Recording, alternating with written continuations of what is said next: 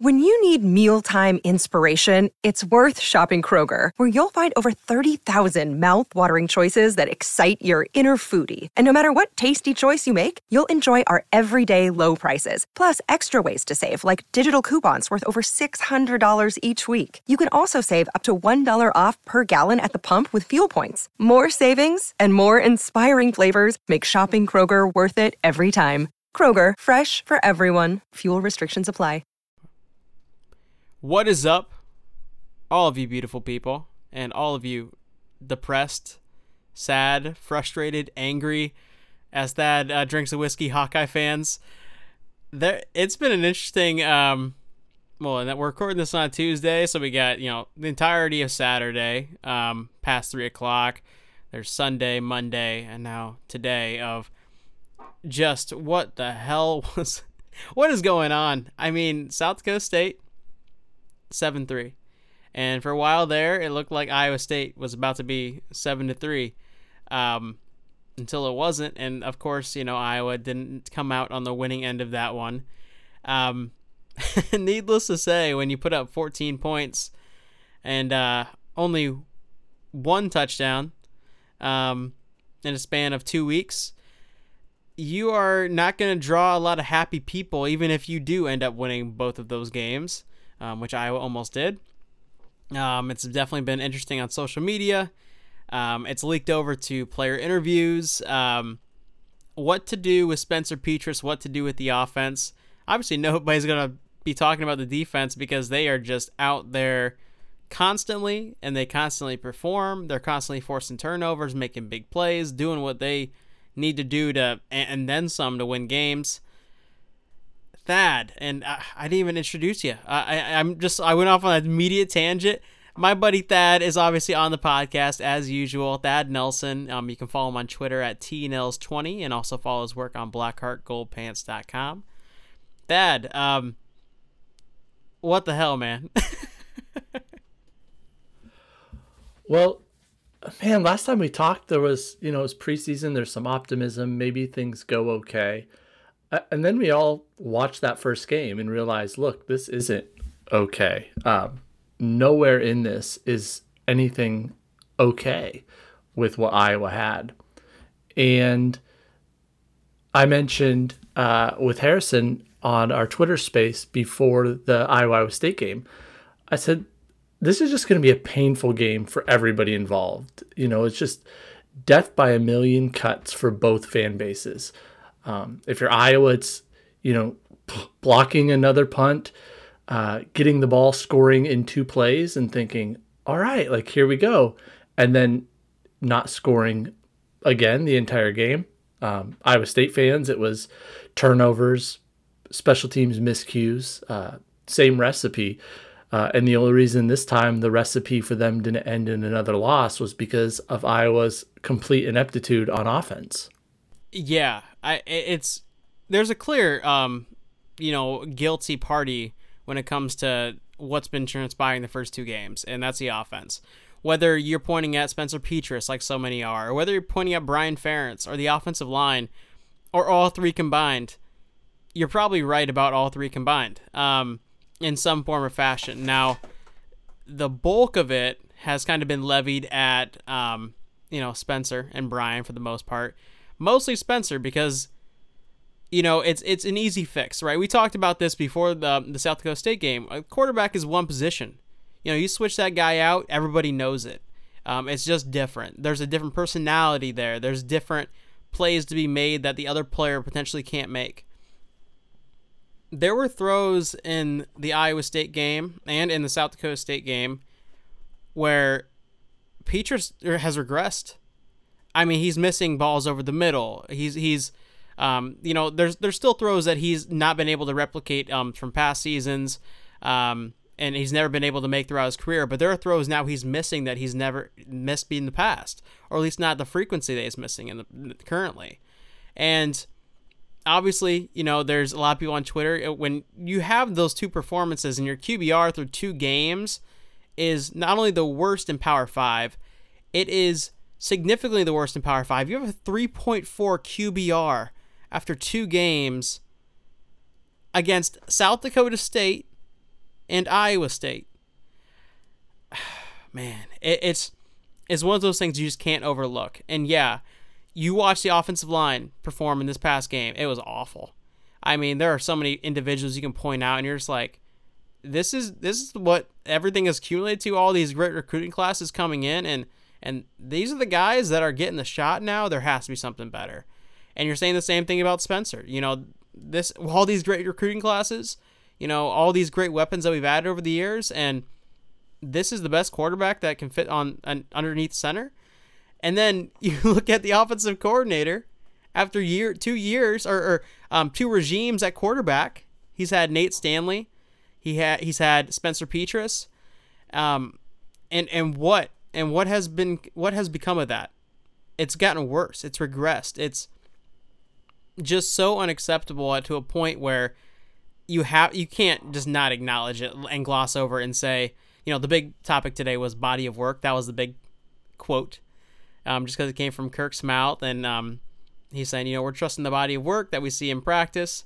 And we've heard a lot about, you know, practice with Spencer and the offense. Well, clearly, you know, something's going wrong where, you know, the practice is not translating to the field. Yeah, there's, as you said, just a multitude of issues, and you could point fingers at all of them. And as you said, you'd be a little bit right in all of them. And the biggest thing you mentioned that I agree completely is the regression. I went back to watch I watched clips of his first couple games in 2020. And I even went back to read what I wrote in my rewatch to see, you know, what were my initial thoughts. And what did he do the first game? He started off really slow, looked really nervous against Purdue. But then he found a rhythm. He'd hit his back foot, he'd release, he hit some corner routes, some out routes with a lot of zip. You know, he struggled with some screen passes. And I'm looking at, and all of it, I'm thinking, it's the same issues he had before, but worse. He's missing by miles.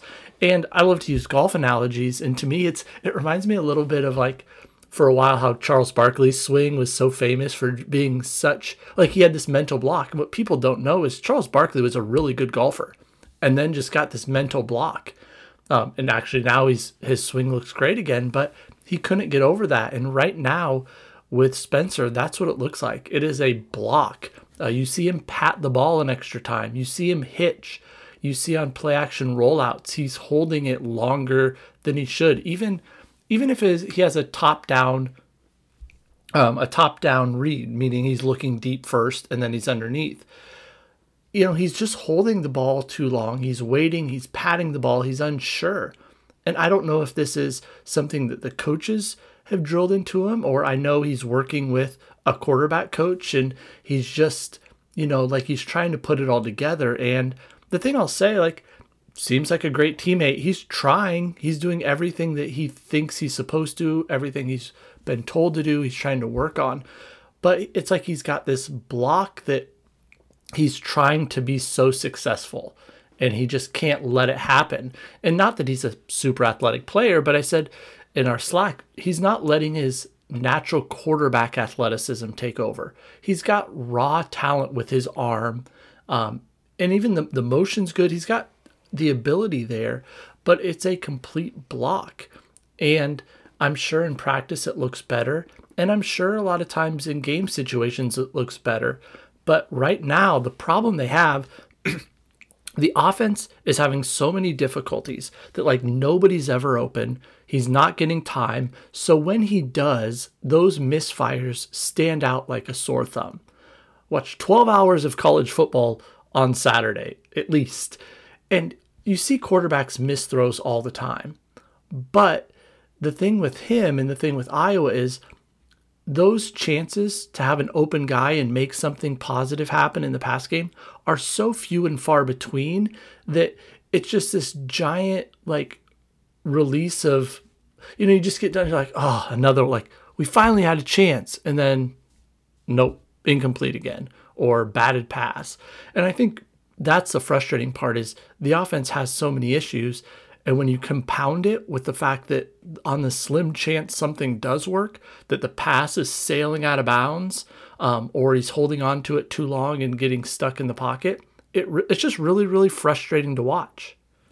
Yeah, and it's one of those things too when you see the ball fly out of Spencer Petras' hands and it crosses the line of scrimmage. It's not going horizontal or maybe like a sort of the side kind of throw, or maybe even just a quick in route 2 yards past like the line of scrimmage. You almost always think it's going to be an incompletion. Like, he might make it a catchable attempt, but you almost always are just coming away from that like, oh, this is going to be incomplete. Yep, a third down, Nate. Oh, now fourth down, Nate. It's almost always that where if you see the ball flying for at least 1 second in the air, you have zero faith. You watch any college football game. Turn on college football this Friday when there's a college football games on, or this Saturday. Watch any team in Power 5. That is not an issue. Literally not an issue. Especially not for a team that, finished as a Big Ten champion, a Big Ten West champion last year and went to the Big Ten championship game and has been ranked for the past 6 years. You shouldn't have that at quarterback, or you shouldn't have that your pass game look like that. And what I will say, everybody's like shitting on the, he looks really good in practice. He's a hard worker, all these sorts of things, and saying, well, he doesn't translate the field. But here's why we'll defend, part of that. Clearly, he's won the confidence of a lot of his teammates. You saw Riley Moss speaking out. You saw multiple players on Twitter, whether that's past or present, speaking out. You even saw Kirk, unwaveringly defending him, saying, it's business as usual. This is what's best for our team. I don't think necessarily that's a knock on Padilla. I just think that they know what they see in practice, and he has to have some talent, right? This is definitely a talented guy. They've seen him now for 5 years. There's clearly some talent there, and we've talked about it in the past. He has had some really good games. Just go back to Nebraska. Watch the first half. All right, close out everything that you know about Spencer. Just watch the first half of that Kentucky game and tell me that that's the same quarterback that was playing against South Dakota State or Iowa State. It is mind-numbingly different. It's just like, how is that fall off like that? Like, you removed what? A Tyrone Tracy wasn't even playing at the time, and you removed, obviously a great offensive line with Tyler Linderbaum in the mix there. But what else did you really mix? I guess, you're missing Purdue boy. Why am I blanking on his? Charlie Jones, and this is the one part I will defend a little bit in terms of, like, I was just going through it. So you heard, if you listen to Kirk at all today, he just, in the past couple of days, he mentioned, we haven't had the chance to evaluate him, to which is kind of bogus in the sense of, like, look, it's his third year starting. You've had plenty of chances. But where I will flip that a little is they obviously, Ken O'Keefe is gone and Brian Ferentz steps into quarterback coach, along with still maintaining to be offensive coordinator. They brought in an analyst who was a former OC, former Wisconsin quarterback. It sounds like they did make quite a few changes over the summer and in the fall about kind of how they were going to operate the offense and some things. So, okay, why does it not look any different? What are some of the issues? Well, right now they have essentially one scholarship receiver that's healthy. So let's say you go to pick any team in the Big Ten West. Say, all right, I would like you to remove 6 of your top 7 wide receivers from your roster right now. Oh, and by the way, your planned starting running back, he's out too. And you totally get why the coaches can feel this and say, look, we tried to change things, planning on having Keegan Johnson, Nico Reganey, Arlen Bruce as our 3 receivers, having 2 tight ends in Sam Laporte and Luke Lachey, having this kind of 2-headed power running back game with Gavin Williams and LaShawn Williams, supplemented by one of the freshmen. Like, we had this plan. This is how we're going to implement. And slowly, like, Keegan Johnson can't come back. Nico Reganey, breaks his foot. Brody Brecht has still had lingering hamstring issues. Deontay Vines breaks his wrist as he's coming on. Jacob Bostic, a freshman that comes in, he has an undisclosed injury and he hasn't been able to practice. Jackson Ritter, who spent some time, he tears his ACL in the summer. All of a sudden now you've got Sam Laporta lined up out wide. Well, that totally changes what you were going to do to isolate him as a tight end. So you're probably, one of your best weapons is now playing out wide. Well, you can't really isolate and do all the things you wanted to do with him. Kirk mentioned that they'd even toyed with the idea, it sounded like, of Gavin Williams doing some receiver stuff. He mentioned, he goes, well, there was a break in case of emergency. He had to play some third downs on Saturday. He said they kind of played with, playing him out wide. Well, then, he has this ankle injury and then, something lingering as well that happened in camp. So all these things that like you're trying to put these new pieces together, this is what we're planning for. And then literally it implodes. And while Iowa's receiving core is like the last area that they can afford those issues, and it's completely decimated. Now it does sound like Nico's getting closer, possibly this week. Keegan getting closer, maybe this week. Doubtful though. So maybe there's like you can lean to that, and I will defend him a little bit on that. But it is kind of bogus for him to say we haven't been able to evaluate when so many of the issues we see with Spencer are the same issues we saw in game 1 of 2020, and they have not improved, and many of them have regressed in some form. Yeah, the idea that you haven't been able to evaluate him yet is absolutely a trash narrative. It's such a dumb thing to say. You can watch 3 games of any quarterback who's ever played in college football and know exactly who they are. 3 games, that's all it takes. Seriously, you know how they drop back. You know how they move. You know how they react to pressure. You know when they can make throws and when they can't make throws, or when they look comfortable making throws or don't look comfortable making throws. You can determine that off of 3 games, let alone 3 seasons and 2 seasons where he was, at least practicing to some degree and running with the offense.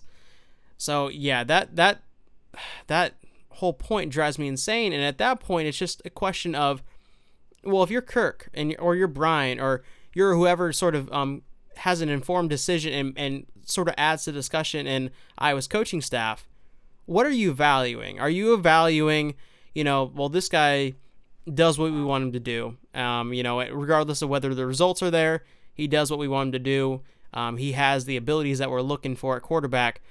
Or do you acknowledge that the offense as a whole is just trash, just awful, and just say, well, listen, clearly Alex Padilla is not what we typically look for in a guy, but sometimes a team just needs a spark. Sometimes you need an added running dynamic at quarterback. Sometimes you just need a guy who can get outside the pocket when the offensive line's playing poorly and then make a throw on the run or make some improvisation happen and live with the mistakes that might occur because of that.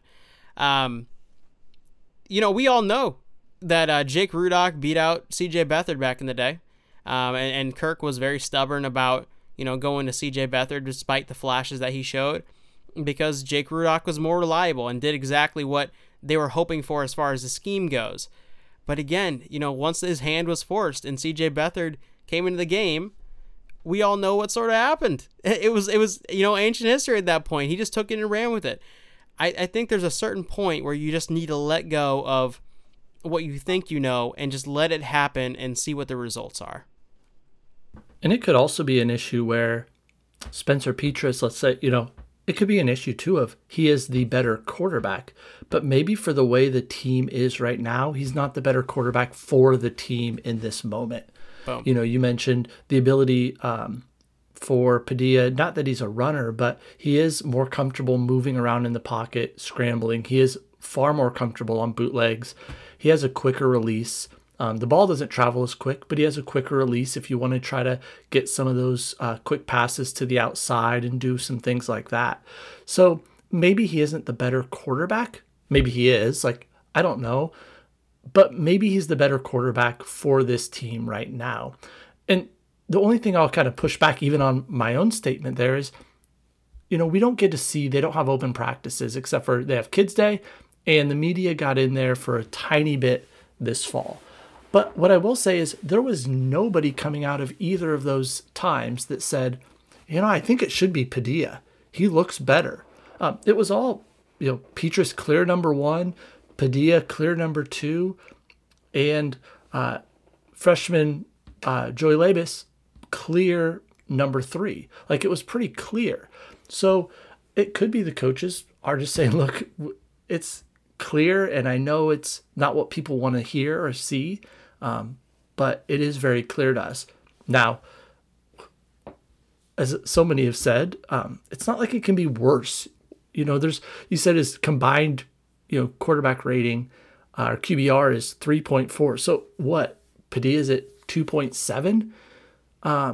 And the turnovers have gotten outrageous. It'd be one thing if he were like early in his career where, he wasn't throwing a lot of interceptions. I think he only threw interceptions in like half of his games, but it's fumbles, it's interceptions now. Like, you're just turning the ball over, and Iowa can't have that.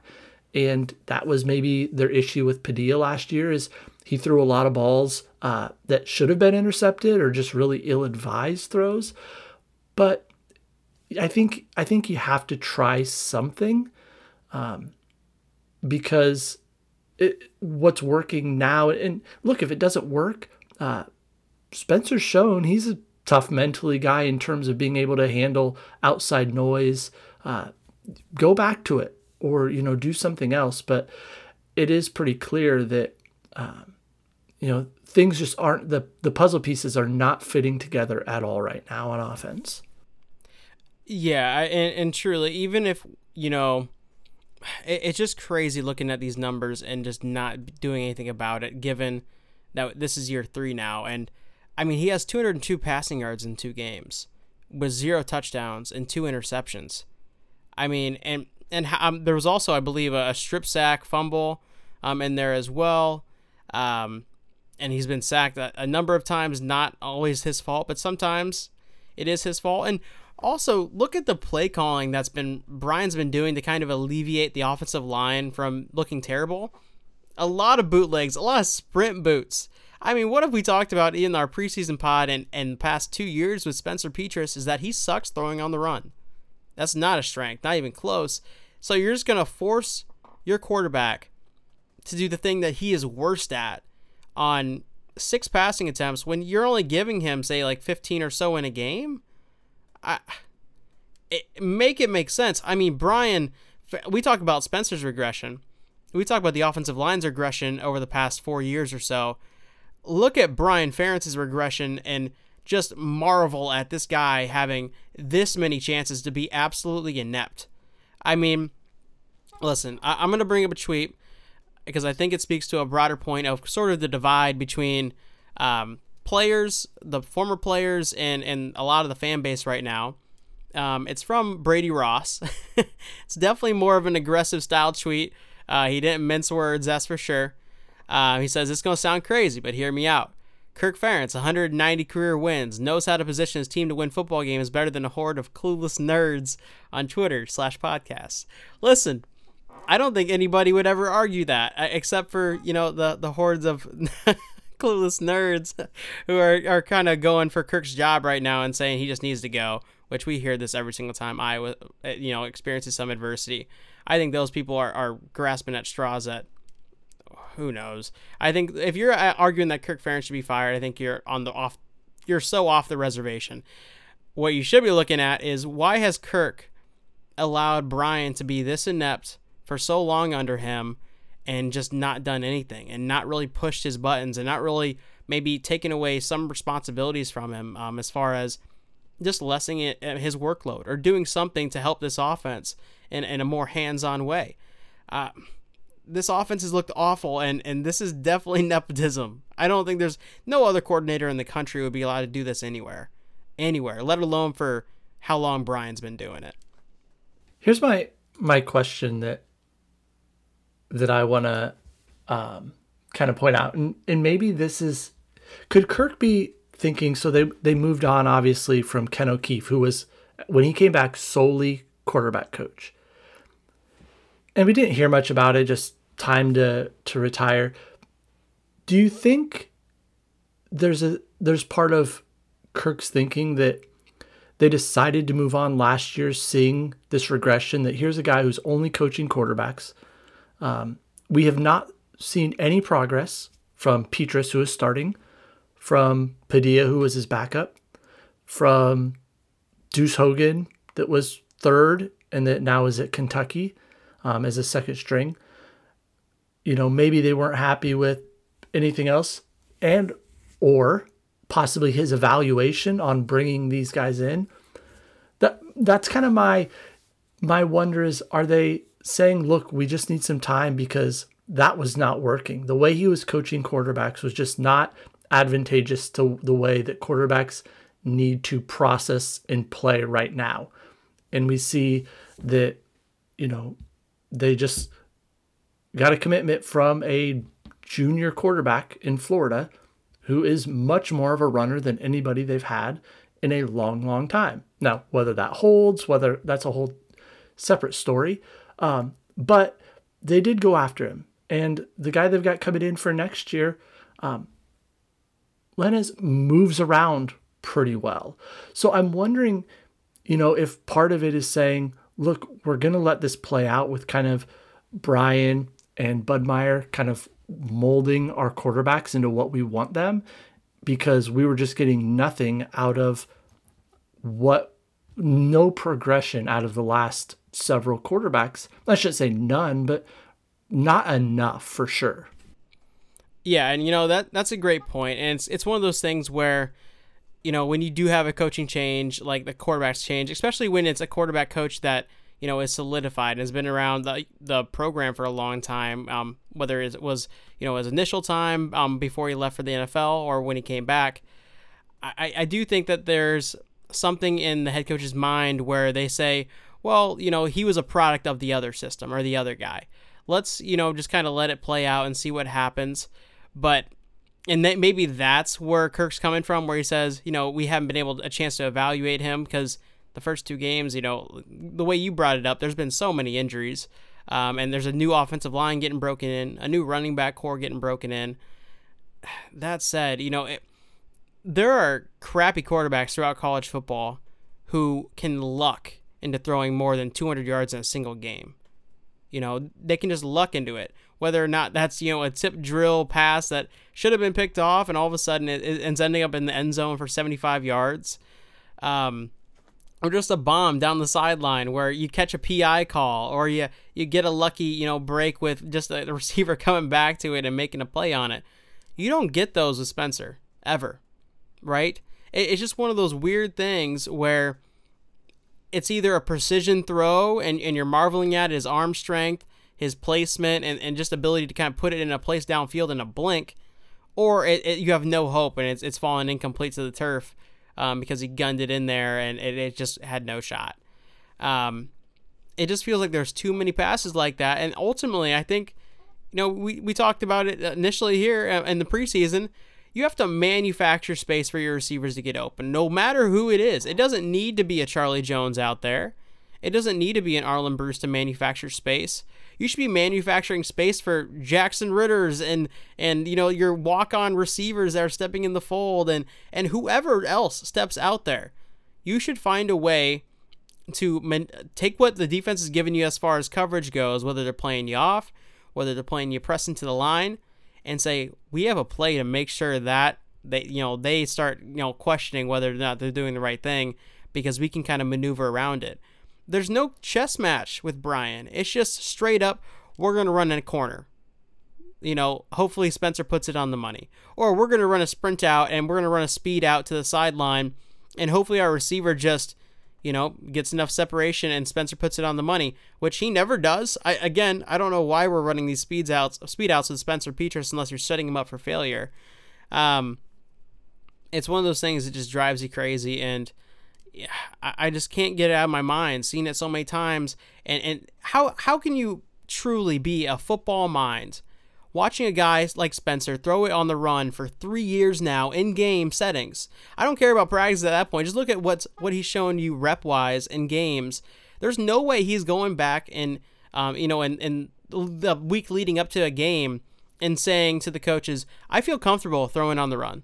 This is a throw that I feel comfortable. Oh, yeah, I can make that throw. If he is, he's not holding up his end of the bargain, but I don't think that's what it is. I just think Brian comes in the game or the game plan as far as the setup goes and what they run in practice and says, all right, here's how we're going to attack him this week. He doesn't care about catering towards quarterback. It has to be that. I mean, there's no other way that you end up running 5 speed outs or speed rollouts for Spencer Petras against Iowa State. There's just no other way. He's not telling you that that's a comfortable throw for him. I mean, what are your thoughts on just sort of almost a sabotage setup that we've seen with Spencer Petras the first 2 weeks, because that's what it feels like. That's a great point. It almost feels like he's out there saying, look, this isn't the right, this is what we need to do to mitigate some of our issues at the offensive line, breaking in a bunch of young players. We need to kind of roll the pocket. We need to get him moving away from certain things. But it doesn't fit what he does at all. And as you know, we've kind of alluded to several times, it's more about, okay, maybe you have a better total package, but what this team needs you to do, it doesn't work. What else can you do against a heavy pass rush? You can a great screen game, but that's a pass he really struggled with it in his first game of his career, and it's still a struggle. You know, some of those quick throws to the sideline, again, not anything that looks comfortable for him. It always looks like he's aiming it. And Arlen Bruce did have the one catch where he had a dig route, and that was like the first time I feel like in so many games where we saw an Iowa receiver catch it in stride with room to run and make a play upfield. But we never see that. You know, we saw him in the rain throw one low to Wick, who caught it. We saw a decent pass to Bruce that he missed in the rain. The week before, a dig route by Wick that he threw off the turf 2 feet in front of him. You know, so he's 2 for 4 on those, but only one time really putting it where the guy could make a play. And that just never happens for Iowa. The receiver catches it, and he's either going out of bounds because there's so many just out routes, or he's catching it and going down, whether he's diving to the turf to get the ball or whether it's double coverage and he was forced to throw to that spot. Nothing he's doing besides those occasional throws where he's fitting into a tiny window because nobody's open and he's forcing one to usually Laporta, none of it works with what Iowa wants to do. Not just what they can do, but what they want to do. And if Iowa wants to get to running an effective offense, they have to be able to do something with the pass game. And I know Harrison's brought it up a couple times. His first game of his career was his career high passing, 265 yards. And like 4 of his 5 lowest are in the last 6 games. 4 of his 5 lowest passing totals are in the last 6 games. And his career high was game 1. This isn't just a slow regression. This has just been the offense in Iowa's passing game falling off the cliff, crashing with a tank full of gasoline, and just poof, fire plume 35 feet in the air. And that's right now what it is. And I don't see it getting better. It's going to help to get some of the offensive weapons back. Yes, it's going to help to get that young offensive line a little more experience, get them a little more cohesion. That's going to help. But what does that put it to? 175 yards a game passing? There's nothing in there that says we're going to get to 220. And I think if this offense could have 220, which is a pretty measly number in college football today, if they could get to 220 a game, all of a sudden now this team, combined with the defense and special teams, says, okay, we've got a shot now. But even with adding all those pieces back, do you see it improving outside of marginal improvement? Uncatchable passes are uncatchable passes, no matter if you have Calvin Johnson out there or you have Jackson Ritter or you have Arlen Bruce. It doesn't matter. If you continue to make your quarterback throw passes that he's uncomfortable with and they're sailing 10 yards outside of the receiver's frame or nose diving into the turf, you don't have a single receiver in the world or in college football, period, or even in the pro game who can make those plays. Just flat out, you just don't have it. And that's what these passes have been.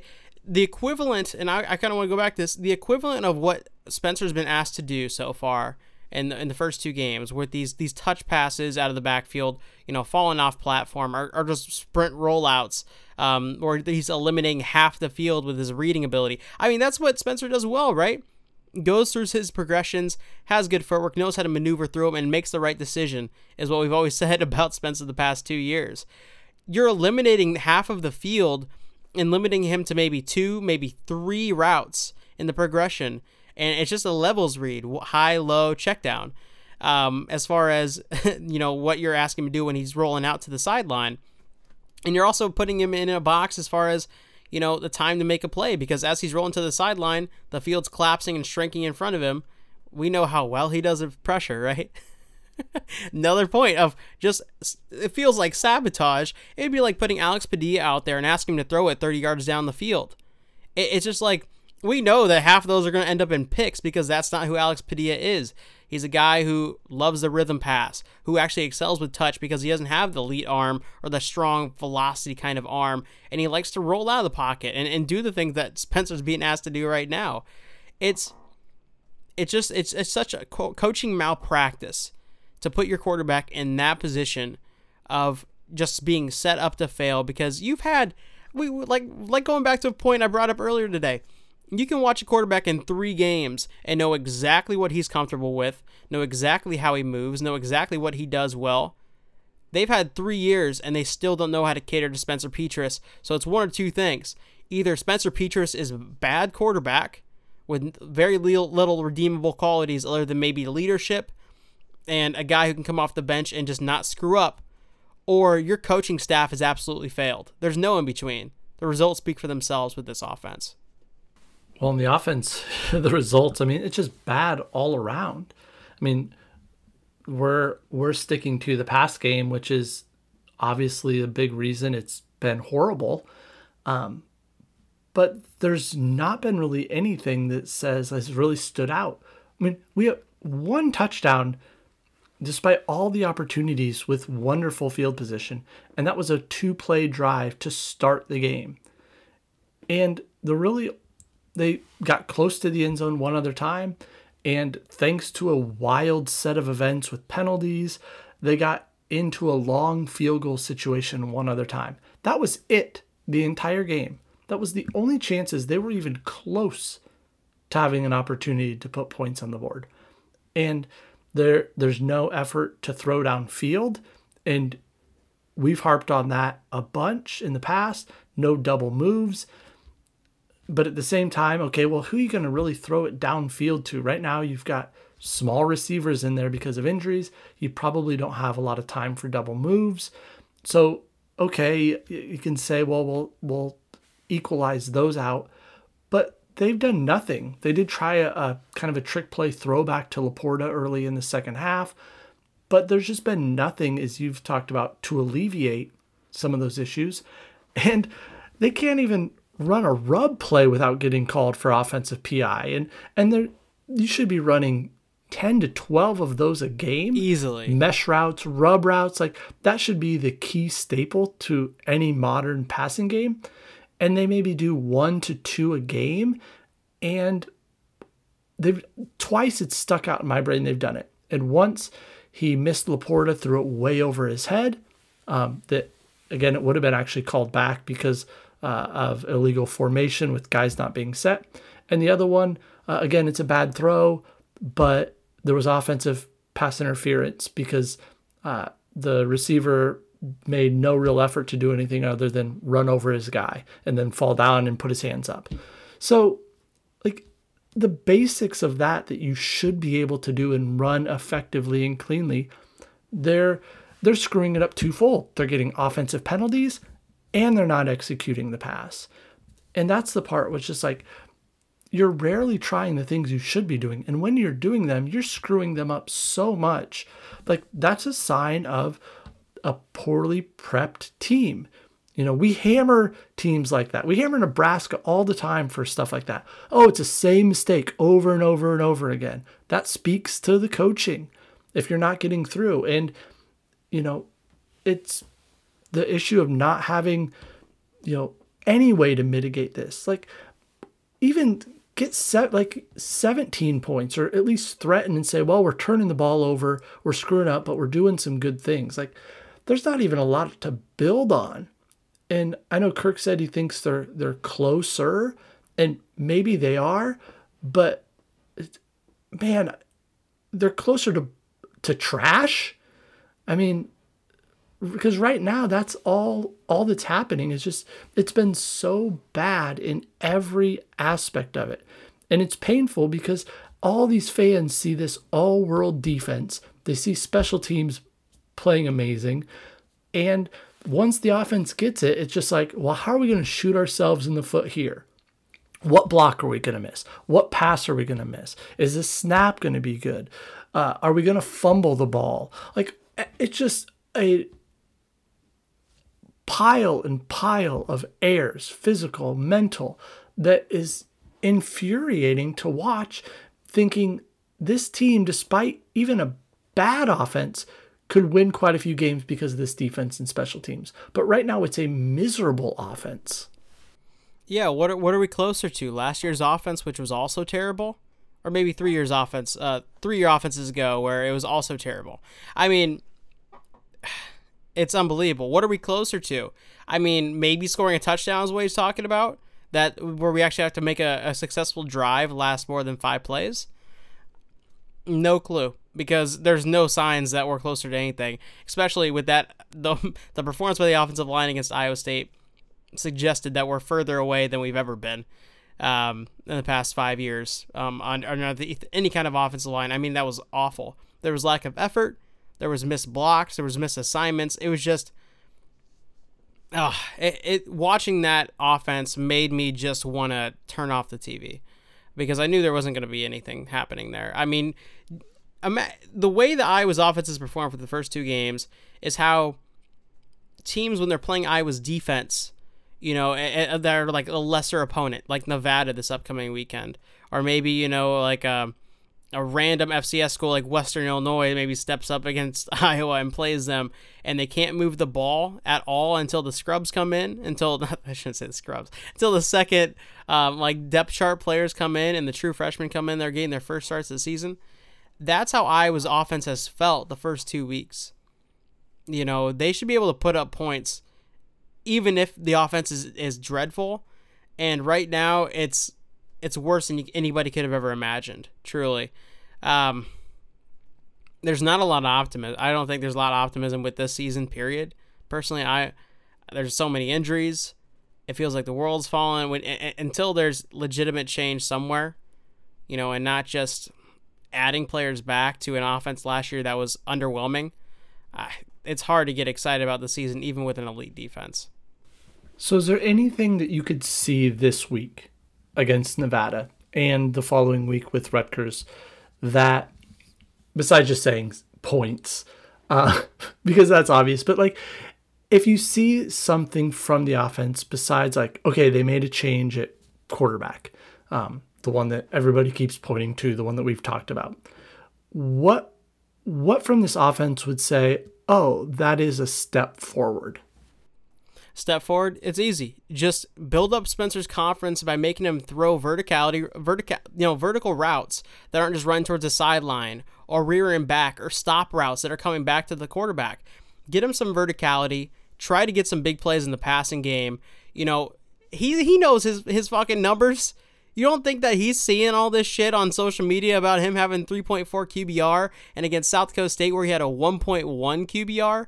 I mean, he knows it. He knows he hasn't thrown a passing touchdown this season. That's just not something they're like, oh, how many touchdowns have it thrown? Oh, yeah, 0. No, he knows it in his head. I need to see some precision passing out of him. I need to see some throws where he's making them. He's hitting receivers in stride. He's getting people involved. He's not crowding and terrified of the sight of a pass rush and quivering for his life and getting sacked 10 yards in the backfield. I wanted to see him step up. I wanted to see him deliver a strike and hit a receiver right in the numbers. There are so many throws this past weekend where a receiver was open and he just whiffed so bad. And just seeing that step, I would say that's the step in the right direction. This passing game has never carried Iowa. It's never carried Iowa. That's never been who they are, and that's never been how they win games. It just needs to be competent somewhat. And right now, it is the worst passing offense in Power 5, easily, by far. And I've seen Colorado play twice now, and they are awful. It's like one of those things, man. We're talking about Nevada, and we're talking about points. The spread right now opened up at 22.5. I saw 23 today when I was looking, you too. You probably did. 23. Iowa has, 10 offensive points through 2 games? And you want them to win by 23? So 6 safeties, 2 pick sixes, a punt return. That's the way it feels. Everybody had the same feeling when Terry Roberts had that interception and he couldn't keep his feet. He had to kind of turn backwards to get the ball. We're not getting points here. We're not going to score. And you could see it from him. He was furious that he wanted it. And part of that, he wants it because he's a super competitive dude. And he wants to help his team. But they have to know that if we don't do it, who will? And right now, that's the part that for the offense, I want to see a sustained drive. They've had 2 real drives that I would call, and both ended in fumbles. You have 5 turnovers through 2 games. Progress to me would be 0, even just 1 turnover. But to not turn the ball over, that would be progress. To have some semblance of a pass game where guys are able to make a play, where Iowa can, as you said, get vertical, stretch the field in some form. Whether it's getting 4 verts and trying to hit Laporta or Lachey on a linebacker safety down the seam at 25 yards and throwing a back shoulder. To me, that's a pass that Spencer can make, and I'd be trying to do. Like, get those tight ends down the seam, send both of them, see which side the safety goes through, and then hit the back shoulder of the other one. Because those safeties are playing it 7 yards off the line of scrimmage most of the time and getting ready to get downhill. So make something like that where you're throwing it off of a shoulder and let one of your targets go get it. Or where you're hitting Arlen Bruce on a dig route where you can have some open field in front of him and hit him on the numbers. And just something where they can sustain a drive, have consecutive quality plays. Because, that's the other thing. We're not almost ever seeing consecutive plus plays. If you look at expected points per play, it's almost never 2 positive plays in a row. And it doesn't take much to be a positive expected point play. You just have to get a few yards, basically, especially considering down. And there's almost no, if you look at the play-by-play or data, there's so rarely consecutive positive expected point plays. So being able to string something together would be a sign of hope. But is it against a team that just lost to Incarnate Word? I don't know. It's one of those things, and you just brought it up where, throw it up and let somebody make a play on it. When was the last time you saw, whether that was Nate Stanley or Spencer Petras, throw it up and just let somebody make a play? It has to be a while as far as just like a go route or something down the sideline or verticality is concerned. You watch college football across the board and you'll see quarterbacks in the high-octane, great passing offenses that rack up all those yards. They just say, put it on them. And the way I think Iowa coaches have drilled it into their quarterbacks over the years, and I don't think this is just Ken O'Keefe, I think this predates him, is we can live with an overthrow. That's an incompletion, and if our receiver stacks the corner like we think he might be able to, he might be able to make a play on it. Might. Coaches, across college football, look at those types of plays where it's a go route, just one-on-one, deep down the field, and they just know. The receiver knows the play. Usually cornerbacks in college are face guarding. They have no idea where the ball is. The receiver are dictating the route. They're dictating the play against that corner, and therefore have an immediate advantage no matter what. You know, you'll run into those elite cover corners every once in a while. Well, don't try those dudes. But guess what? Nevada doesn't have that. Iowa State doesn't even have that. South Dakota State didn't have that. How many times were you trying their corners to say, hey, I bet their corner can't make this play, but our guy can? Never. Not one damn time. And when it did, it was an overthrow, because I think, and I truly believe this is based on watching how they throw go routes, these quarterbacks come through Iowa. They are taught to overthrow, and when they underthrow, that's looked at as a turnover worthy play. And that's just something that, as a defensive-oriented team that also prides itself in special teams, just dreads, because you're giving the other team short field each time you throw an interception or turn the ball over. But I think you just have to live with that in order to make important splash plays that move an offense. Well, and even to do that, Iowa's in a hard spot, because Kirk mentioned today they're really monitoring Bruce because of essentially double duty.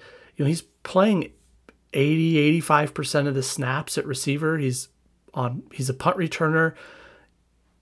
You know, he's the only scholarship receiver right now that can play. Brody Brecht did get in, I think, for 3 plays. I don't know if I'd have to go back. I don't know if he maybe ran 1 route. And not a fault, like, for him. I mean, he's been splitting 2 sports. He hurt his hamstring this summer playing baseball. Like, he just hasn't been able to practice.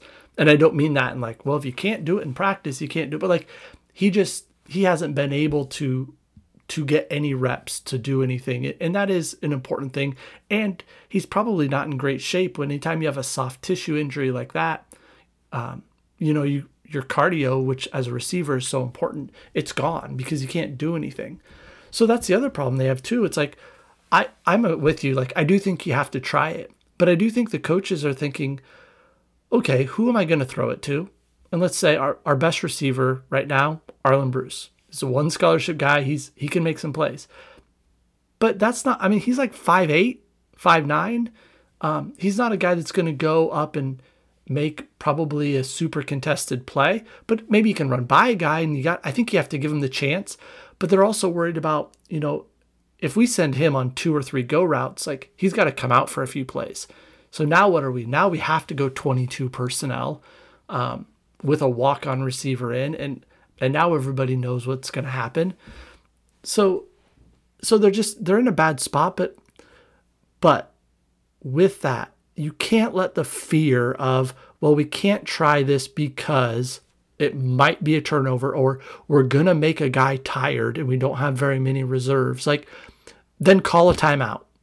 Then, like, you know, do something to find a way to get them involved in a play that doesn't let the defense dictate what you're doing, and doesn't let your current roster construction totally dictate everything that you're doing. And I will say this, if he's playing 85% of snaps, it doesn't feel like it. You know, he might be gassed running routes against and getting no target.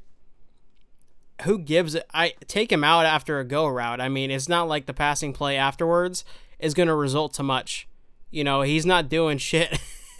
I mean, this offense isn't moving. Like, was he going to catch a ball 2 yards and on a quick out? Like, that's pretty much what the bulk of it, if he does get a target, that's what it is. Or he's just running routes essentially against air and not getting a target at all. So he might be playing a lot of snaps, but I'd say just maximize his snaps rather than just volume. Like, we need a guy out there to be a threat. A threat for what? You aren't setting up anything with this offense. It's not like he's a great blocker on the edge. I mean, maximize the snaps. You know, if he's gassed, let him run 2 go routes and then let him sit for 5 plays, and you would have more success doing that than him being out there every single play at full stamina and full strength. Because, man, this is how bad of a disaster this offense is. You know, I think we're winding down here to a point where we've ranted for a good, strong bulk of time. And it's all been about the offense. And I did look it up. Yeah, I did look it up. He's at like 87% of the snaps. Laporte is at 94% of the snaps. I mean, they are in an issue as far as depth, but like you said, so if you have to take him out for 3 plays, you're going to punt probably anyway if you didn't hit the play. I mean, we talked about Right. the inability to string plays together. It's like they're trying to do the philosophy that their defense always wants you to do. Dink and dunk, be perfect, because eventually you're going to screw up. We're going to take, there's going to be a penalty. We're going to get a sack, incompletion, and now you're behind the 8 ball. And the offense is like, oh yeah, please put us behind the 8 ball. Let's see how we can screw this up again. It's just... We don't. And that's the worst part is we can talk about this for 17 hours and go through individual game films with y'all. We use an all 22 and we would still be baffled. I mean, it's just coming. It's a matter of a lot of things going fucking wrong and doing everything wrong all at once. And it's leading to a culmination of just the worst offense in America. This is a disgrace to football, this offense. I'm not kidding. This is the most disgusting thing I have to watch as sort of like an analyst in my given year, watching this offense perform. It is a disaster schematically. It's a disaster from an execution standpoint. Outside of, some plays in the running game where, it's pretty watching Iowa's offense in the running game when it works. That's not even working at this point. So, like, it's so, I hate it. This offense is a disaster and it's a disgrace to America. How do I respond to that? Especially when I don't disagree. Like, I really want to be contrarian to that, but there's no way to, it's the worst. And that gets thrown around a lot, but it's legitimately the worst. And it's not even ball control. It's not even ball control anymore. It's like they go 3 and out. Turn it over, 3 and out. With 2 incompletions in there. What time are they running down? Yeah, the only good thing I can say is at least we get to watch Torrey Taylor a bunch. Truly. He's going to win the Groza. Maybe that's their plan. Get the ball to our best player, and that happens to be our punter, so let's get right to it. Just run 3 quarterback sneaks then. It's one of those things too. When was the last time an Iowa punter won is it the Lou Groza for punters? Ray Guy? That's kickers. Ray Guy. When's the last time Iowa punters won a Ray Guy award? Because he has to be first on the list this year, and Iowa's mantra, punting is winning. I mean, this might be just fan service this year. They realize that they don't have the team to do it much, so it's fan service to the punters, fan service to the defense, and everything else goes out the window. We're not even going to give you prediction on the Nevada game because who the fuck cares? They just lost to Incarnate Word by double digits while giving up 60 points. This is Incarnate Word. I didn't think they had a football team. And they have a bad basketball team because I bet on them quite a bit and they were awful. So it's just, what are we doing? And you want to be excited. It's an evening game inside of Kinnick Stadium. You want to be excited about that. And I mean, don't get too hammered before the game. But maybe. Or get very hammered. Because you don't want to remember what happens next. Just so sad. So sad. It's so bad. Oh, well, we're going to end this rambling mess here. This is the most unformulaic episode of all time that's ever been done by a podcast. It's almost like 2 dudes in a bar just kind of were like, you know what? We're sick of this shit. As Thad picks up his whiskey glass. My empty glass. Empty glass. That's how much this conversation has driven him to the brink. As always, you can follow me, Rob Donaldson, at RobDFB on Twitter. And you can follow Thad Nelson at TNels20 on Twitter. We're both still great follows. Even if the Iowa football season goes down the shitter, we will still be here and you can interact with us. So that at least there's something there. Thad, is there any last words while we sign off of this thing? I mean, no, it's been painful. I expect it to be more pain. Bright news, enjoy the defense. Enjoy some of those guys on defense that are that are showing out and playing amazing. But, if while the offense has the ball, if that's when you decide to go get snacks, I don't blame you. Yeah, and if you're going to start a drinking game, take a shot every time there's a completion down the field. That way, you forget about the incompletions, but it's not enough to really get you to the point of, not just being completely blackout drunk. That's my best point of advice. I really have nothing else left. We're going to sign off this thing. Thank you guys for listening if you made it this far. And as always, take it easy.